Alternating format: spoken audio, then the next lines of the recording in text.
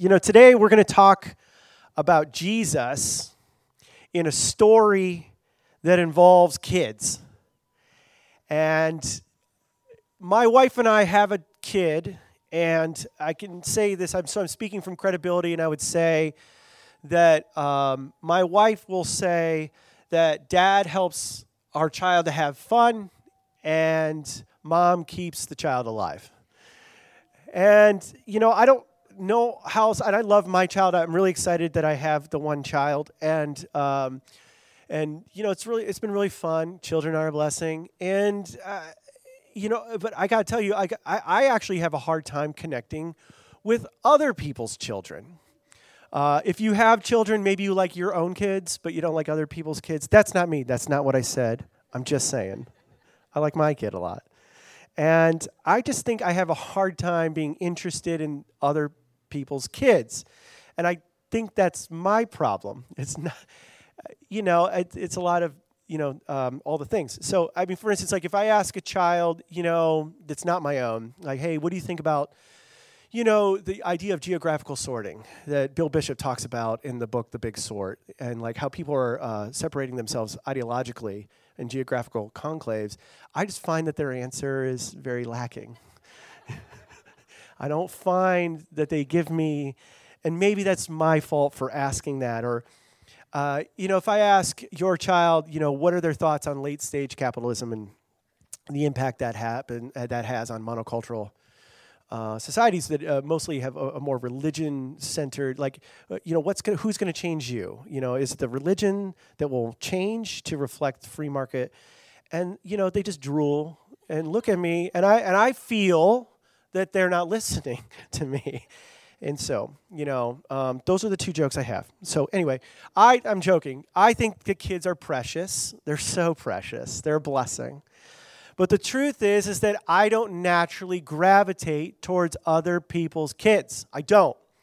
And throughout human history, this has been the case. This is the truth. Throughout human history, children, especially young girls, have been some of the most marginalized people in society and in cultures. And they're kind of considered worthless until they can actually provide worth. And maybe they're valuable and that one day they will be valuable, but it doesn't mean that their thoughts and their opinions and their ideas matter right now when they're children. And a lot of marginalization, it actually happens simply because the strong are stronger than the weak.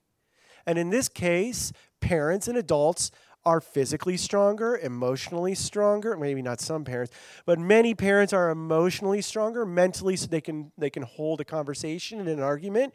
They're stronger. Adults are stronger than children. And adults generally have the power, so adults set the agenda. And the adults decide what's valuable. And now last week, we started a teaching series called What is God Like? And we've been exploring what the God of the Bible is like, what he does, what he actually thinks about us, who he's for, and all those things. And now back in the time of Jesus, and we're talking about what God likes, we understand that children were loved and were also marginalized. But ironically, the story we're going to look at today, Jesus actually uses an illustration with children that shows us what God is like. And so I want you to dive into this world of children for just a minute with me, because it gives us a picture of what our faith could be. And it's obviously a lot simpler than maybe we originally thought it was. So I'm going to pray, and then we're going to look at the Bible. And if you don't have a Bible, or if you don't have a phone that has a Bible app on it, there's one of the 16 pieces of paper you received on your way in. There's on the back of it, you're going to see some announcements like, hey, come to this thing, or come to that thing, or make sure you give. And on the back of that, you're going to find some verses, and you can follow along with those verses. So it should say Matthew 18, right? Do you find that? Okay, cool. Phew. All right, well, let's pray right now. Let's invite God's presence. He's already here. He's already with us. He's already doing stuff in the field. But let's welcome him, see what happens. So Holy Spirit, we invite you to be with us. And God, we want you to speak to us. We want to know what you're like. We want to know what being involved with you means in a deeper way, God. And some of us have faith. We've had faith for a while, God, and so I ask that you would press in, that you would show us something new about yourself. Show us how we're supposed to join up with you. God, if we need to align, if we need to obey, I ask that you would begin to show us what to do. So help me to speak as I should. Put power on this message. In Jesus' name I pray. Amen. Amen. Well, in Matthew 18, we get this picture of Jesus with kids. Let's read it. At that time, the disciples came to Jesus and asked, "Who then is the greatest in the kingdom of heaven?" He called a little child to him and placed the child among them. And he said, "Truly, I tell you, unless you change and become like a little child, you will never enter the kingdom of heaven. Therefore, whoever takes the lowly position of this child is the greatest in the kingdom of heaven. And whoever welcomes one such child in my name welcomes me." Let's pause there. The word assumption comes to mind. There's 3 assumptions that the disciples make. And we all know what happens when we assume. Assumption number 1. What do you think it is? Don't answer. I'm going to tell you. Assumption number 1. The disciples believed that there was a spiritual kingdom and that there is a future beyond this life. Okay, so that's what you see. If you look at these verses, you see that they believe there's a spiritual kingdom and something happens when we die. We just don't go into the grave forever. And they believe that in this future kingdom, this future system, there was a ranking system where some people were higher on the list and some people were in the middle, and then there were some that were on the bottom of the list. Now, if you know anything about these disciples, these were rabbinic students, rabbis, students of rabbis, and these were not ordinary Jewish men. They were also not traditional students. These disciples, these 12 people that were sitting around when Jesus says these things, these were like a hodgepodge collection of fishermen and scandalous government sellouts and zealots that were considered terrorists by the Roman government, and some nice guys that were just all mixed together. And I don't know what you imagine when you think of the disciples, but these were guys that were probably in their teens or early 20s. These were kids. These were basically kids. They looked like me, except younger looking. They were young-looking people. And they didn't look like me in terms of, I was making a joke about how young I look, but it didn't go over well. Because I'm older now. I'm older. Anyway, so basically, these guys were in their teens, they're in their 20s, and they were like, if you can imagine, like young, raw talent. Like they were like Matt Damon's character in Good Will Hunting, except getting all the problems right on the chalkboard late at night, they would get all the problems wrong. And the history of the Gospels is showing that like the disciples nearly got it wrong all the time, and this is one of those examples. They didn't understand it. So when Jesus invited these young Jewish guys to, be disciples, they start seeing miracles, they start seeing this really cool stuff, and they start to wonder what this new ranking system is going to be. If it's not the traditional religious people, what's it going to be? What's it going to be when they died and went to heaven? And what's the system when God establishes his new rule on earth? And they're asking, Jesus, who's going to be number 1? Who's number 1? Who's the best Christian ever? Is it going to be me, Jesus? Is it me, Jesus? Who's it going to be? So that's assumption number 1. Assumption number 2. The disciples believe that there are things that we can do that help us look better in God's eyes, that help us look more favorable in God's eyes. And so Jesus recognizes that they want to know who is the greatest, and so that they can start doing things that make them look good, right? Jesus, how many miracles do I need to perform for me to look good in your eyes? Jesus, how much fish and bread do we need to multiply? How much bread needs to be multiplied? God, how many times do we need to multiply loaves and fishes? Do we need to turn it into a bakery, God? Do we need to actually regularly produce bread and have it become a pick too at Panera? How many miracles do we actually need, God, for you to actually think that we're number 1? How much do we have to do? What do we have to do? We need to know. We need to know what the rules are. How much growth and success do we actually need to see to be number 1 in your kingdom? And the third assumption, the disciples assumed that there's obviously people who are greater, who are better than other people, and that the disciples pretty much had a good idea and understanding of who those people were, and who those people who were not the best. Jesus, We all know who the important people are. We all get it. Jesus, we all understand politically what's going on here. We're the people who vote for the right people. We read the right books. We're around the right theologians. We say drop the right religious ideas at just the right time. So Jesus, since we're in the know, since we know all the basics, we're obviously in. We're some of your disciples. We're your posse. Let us in, bro. Give us the inside track on what we need to be number one. Level with us. We're your boys. Come on, level with us, JC. So Jesus, instead of doing what he thinks they're going to, instead of doing the obvious, he turns it upside down, and he says that they need to become like little children if they want to be the greatest. Now, why would he say that they need to be like little kids? Why would he need to say that they need to become like little children? Well, Jesus wants to get into their minds that God is different than what they imagine. He's different. He's different than what they think. You see, God, he doesn't offer rewards based on merits. He doesn't do it on some merit system, some secret merit system.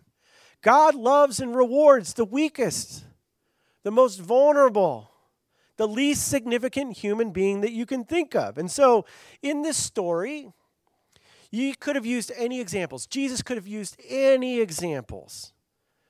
What is it like to be in your kingdom, Jesus? He could have said anything. He could have talked about, if you want to understand the kingdom of God, you need to become an infectious disease expert and save millions of lives.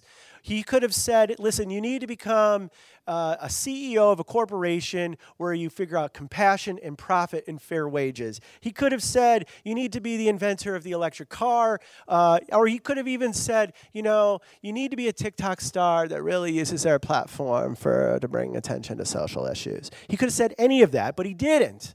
He didn't do anything. He didn't talk about being, some sort of influencer. He didn't talk about being some inventor, some really, really smart person. He used children as his example. He could have done anything. He used kids. And some scholars even suggest that in this moment, when he brought the little child, he actually brought up a little girl. He actually brought up a little girl when he made this illustration. He's making this point that God's kingdom, what's happening now and in the future, when heaven rules on earth, it's not going to be about the survival of the fittest. It's not going to be about the fastest or the smartest or the angriest or the loudest of all the people that push ahead to the front of the line. It's not about that. So who's number one? Who will sit on the throne next to Jesus? Well, it's not you. You're all winners. You're all winners for the most part. Most of you are winners. Most of us do really well. And Jesus says the greatest among you is like this little girl, this little kid. Who's the best? It's someone who's vulnerable, someone unsure of herself, trusting but with clear eyes, ready to listen, ready to be loved and to love other people, to learn and to grow. She doesn't care who's rich. She doesn't care who's powerful. She loves those around her because that's just who she is. This is what true greatness is like. Go and do that, Jesus says. Go and imitate that.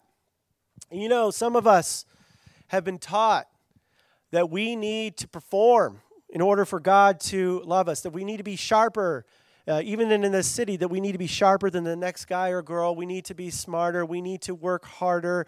We need to push. And you know what? I get it. You live in Los Angeles. Competitive edge is a real thing. That's not going away anytime soon. And yes, that can be very helpful in your chosen career. I get that. It's very helpful in the secular world. But we need to remember that the secular world, the world out there, sees things differently than the way Jesus sees things. And what we need to understand is that we don't need to offer anything to God for God to love us. There is no ranking system that these disciples had that worked for them, and there's no ranking system that works for us. As much as we like to think that there is, there just isn't. That's not the way this thing works. That's not what we're building at Pack City.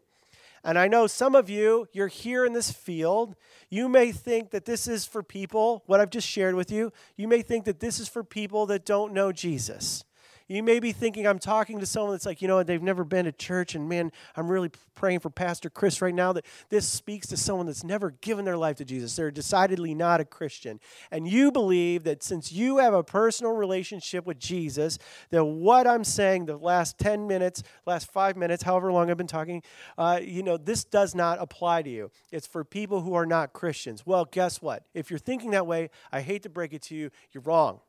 This was a discussion between Jesus and his 12 closest followers. It's the people that were closest to him that he goes, I don't think you got this right. I think you're missing something. It was Jesus was having a family discussion with the disciples who were closest to him. And this may be a hard truth for you to consider if you call yourself a Christian. Sometimes Christians, myself included, and you, and I know some of you, we mimic the ways of the world instead of mimicking the ways of Jesus. And if you call yourself a follower of Jesus, like I do, I have to ask you a personal question. And this should be a relief. Do you need to come to the place in your walk with God where you're allowing the Holy Spirit to redirect you, to relate to you differently? You see, God invites you into simplicity, and God invites you into obedience. And he doesn't invite you into some sort of struggle where you have to strive to achieve goals to make yourself or others happy. And it's certainly not to make God happy. You can't achieve his acceptance by what you do. And I think that some of us who call ourselves Jesus followers need to recalibrate and take on the faith of a child. There's a simplicity in Jesus' view of how we can relate to him. And this is how we do it. We say, God, I'm striving too hard. I'm pushing too hard. God, I'm trying to make something happen in my life because I think that I need that from you or whatever it is. And God, I want to move towards humility. I want to trust like a child. And when we pray that prayer, we're actually more aligned with the kind of life that God wants us to live. It's a simple faith where we trust like a child. We don't have to earn it. Is anyone with me? Are we here? Okay, are we with me? Okay, good. Excellent. And I'll just say this before I move on. It's in those moments where we go, God, I want to have a simple faith where I trust you. I don't want to have to try to feel like I'm earning something. I don't want to be on that treadmill, that rat race. That's when the power of the Spirit supernaturally begins to come into our life. When we acknowledge that we actually don't have what it takes. I don't care how smart or awesome or beautiful you are. You don't have what it takes. And Jesus wants to be there and step in that gap and be there for us in our inability to make it happen. So if you want to see more stuff, maybe it's coming to the end of yourself first. Okay, I need to transition. Jesus provides this crystal clear picture about who God cares about. And he uses kids to illustrate that's who he actually does care about children. And he also uses kids to illustrate that that's the kind of faith we need to have. Okay, we're clear on that, right? I'm going to move on from that. Are we clear on that? Okay. All right. But Jesus, he goes beyond who. He goes beyond the who, and he shows us how much he cares about us. Look at verse 12. What do you think? If a man owns 100 sheep and one of them wanders away, will he not leave the 99 on the hill and go look for the one that wandered off? And if he finds it, truly I tell you, he is happier about that one sheep than about the 99 that did not wander off. In the same way, your Father in heaven is not willing that any of these little ones should perish. You see, God's not happy about us saying, hey, well, at least we got 99. We don't need to worry about that odd, silly little one that drifts off. It's not probably even worth that much. You see, we not only get a picture of like what kind of faith we can have, the childlike faith, but we get a sense that God cares not just about the majority. He cares about the other. He cares about the other. God's love is in the details. And you know what? Like, you get this impression that God, and even in the form of Jesus, like, he's looking around the room and he's trying to figure out who else belongs in the room. Who else should be here at the party? It's not just for us. There's that other person. Man, I really wish that other person was here. See, God's love goes on, even when our love stops. It never stops. It never gives up. It never cancels on us. It never ghosts us. It never withholds. It never deceives. God's heart is for the other. And there's some of us who may be here today, and I've just read those verses, you feel like the one. You feel like that one sheep that has wandered off.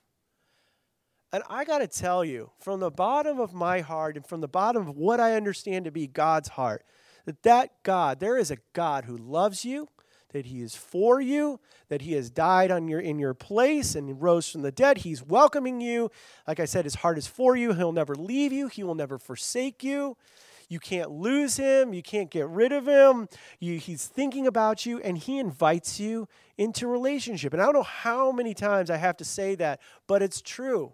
That if you feel lost, there is someone who is there, who is in your corner, and his name is Jesus. He is the one who's there for you.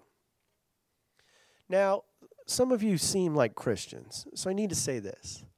And for those of you who feel like you're in the 99, you're one of those 99 sheep, you have a choice. In fact, you have like 3 choices. So the one has wandered off. You've decided, let's just, for instance, you've decided to stay put on the side of the field. Option number 1, here's your choice. When God the Father's off helping the one, you can stay with the other sheep and you can complain about why he's so nice. You can be upset. You can choose to be, why does he care about the one? And then you could say to yourself that, when God is caring and he says, you know what, that one sheep's life matters. You can stay with the other 99 and you can be mad about that. You can say, that sheep lives matter. That's a particular sheep. Shouldn't all sheep's lives matter? Shouldn't all sheep's life matter in this situation? Well, you could say that. Yeah, well, all sheep's life matter. But I think you're missing the point. It's that one sheep that matters.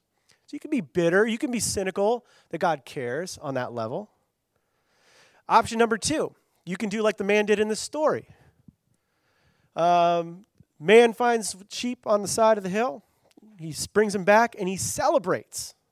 He celebrates. You can be the kind of person that celebrates. You can be excited. Then he finds this sheep. Or you can be number 3, which is a combination of celebrating, finding that sheep, and you could say to yourself, hey, you know what? Maybe we're getting a picture here that maybe we're supposed to do the things that Jesus does. Maybe when Jesus shares his story about how he goes after leaves the 99, goes after them, maybe that's like a cue that's what God would want us to do. That we would be hey, God, how do you become the greatest? Well, let me tell you a story about how I leave the 99, go after the one. You know what, other disciples, it's starting to dawn on us that maybe that's what we're supposed to do. We're supposed to go and take care of and bless the one.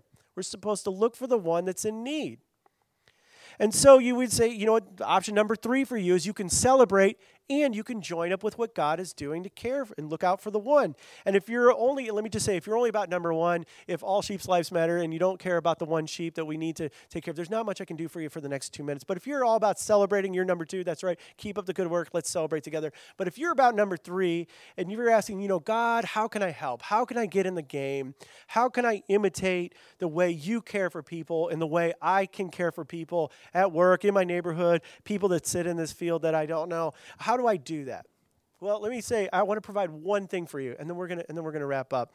What if we took the strategizing? What if we took the analytical parts of our brain for this exercise, and we tried not to just come up with a bunch of ideas? What if it was just our job to join up with the work that God is already doing?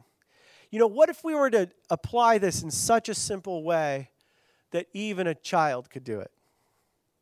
Wouldn't that be interesting? So here's what I'm proposing. What if we were to do something? What if we were to pray for divine appointments for 30 days? And I'll round up. We'll go to the end of October 31st. What if you were to pray for 30 seconds every day?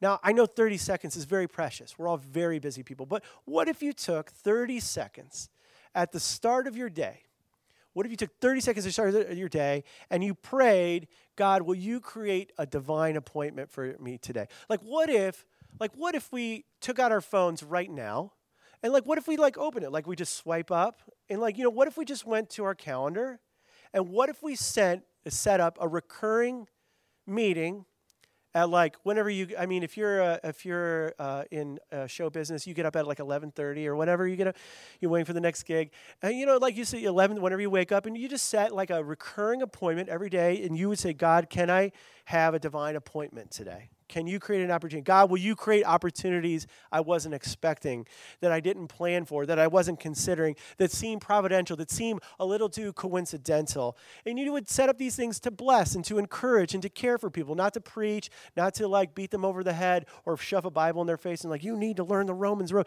Maybe not that on the first time, but there would be divine appointments that would happen for you. And what if we would do this between now and October 31st? What do you think we would see? Well, first of all, I wonder if praying this prayer every single day, I think it would start to change our hearts. Yeah, it might change some people, but it might actually change our hearts. I wonder if our hearts would become more concerned with the things that concern God. And I wonder if maybe after a month of praying that prayer for 30 seconds every day, and if you're really great, maybe go 60 seconds. I wonder if you were to pray that prayer, if you would begin to develop compassion for people that you didn't have compassion for prior. I wonder if we would see more coincidences. I wonder if, if we start to pray this prayer, I wonder if we would find ourselves being bolder, taking more risks to maybe pray for somebody, maybe someone we don't even know. And I wonder if God would providentially place us in a moment where we get to help someone. Maybe there's someone this month that has a suicide planned, and you would step into the gap and you would help them find the help that they need.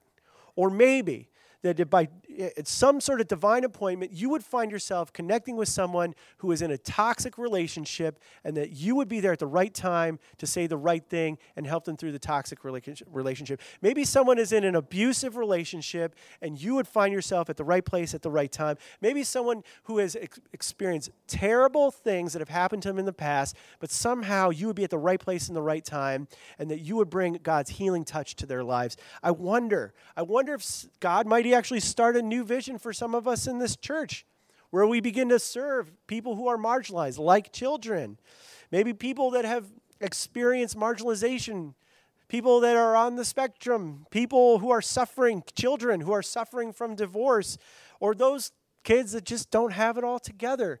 I wonder if God would give us new burdens. And I wonder if we were to pray that prayer, I wonder if we were to take on the attitude that God has for people, I wonder if we would see one more of the 99 come back into life with him, that they would experience healing and wholeness from Jesus. And you see, we just don't know. You just don't know what God might want to do through you. You don't know. You don't know. And neither do I. But I want to be the kind of person that tests that. What if all it took is us to just pray, say, God, will you create a divine appointment for me today? Would we do it?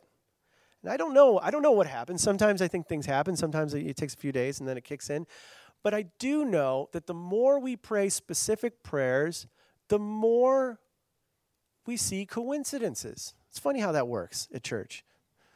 The more we pray in a specific area, I've seen more coincidences. I've been able to help people in a more coincidental way. So I want to leave you with that. Let's not lose this. Let's be the kind of people who never forget God's relentless love for us. It doesn't matter who we are or what we've done, but what he has done. And let's chase after childlike faith. Let's have simplicity in our faith. And let's celebrate that Jesus goes after the one. And let's join up with God's heart and care for the one and ask him for divine appointments. So would you be open to that? Would you be open to that? Okay, now, I'm going to ask everyone, because I want it to be anonymous, all right? But here's what I want to do. So for anyone who's interested, Why don't you get out your phone? We're going to do this together right now. Now, if you don't want to do it, just pretend, get out your phone. Now, if you don't have a phone, wow, I'd love to meet you. So get out your phone, and then just like for Monday, the 27th, I'm going to put mine at 8 a.m. I'm going to press the button, and I'm going to write, pray for divine appointment. That's what I'm going to write. Pray for divine appointment. Now, if you don't want to do it, go ahead and play your game, whatever you're doing. Text back your mom. She loves you. She loves you. She loves you. Just text her back. Just let her know. Pray for divine appointment. And then if you go down to repeat, okay, it looks like I can do this. I can select mine for every day, and then I'm going to add it. So I'm praying for a divine appointment every day. I hope that you pray it too, because you never know. And my hope would be that out of this field, stories would start to emerge. So do it. Do it for a month. All you're asking for is like, God, I need you to show up and create an appointment for me to bless and care for someone. And then we'll see what happens. And as those stories happen, I would love to hear about them. I would love to hear what God does with you. I would love to hear how you stood in the gap and changed someone's life. So are we in this together somewhat? Can I get some sort of feedback? All right, great. Why don't we all stand? All right, cool. Let's worship together one more time.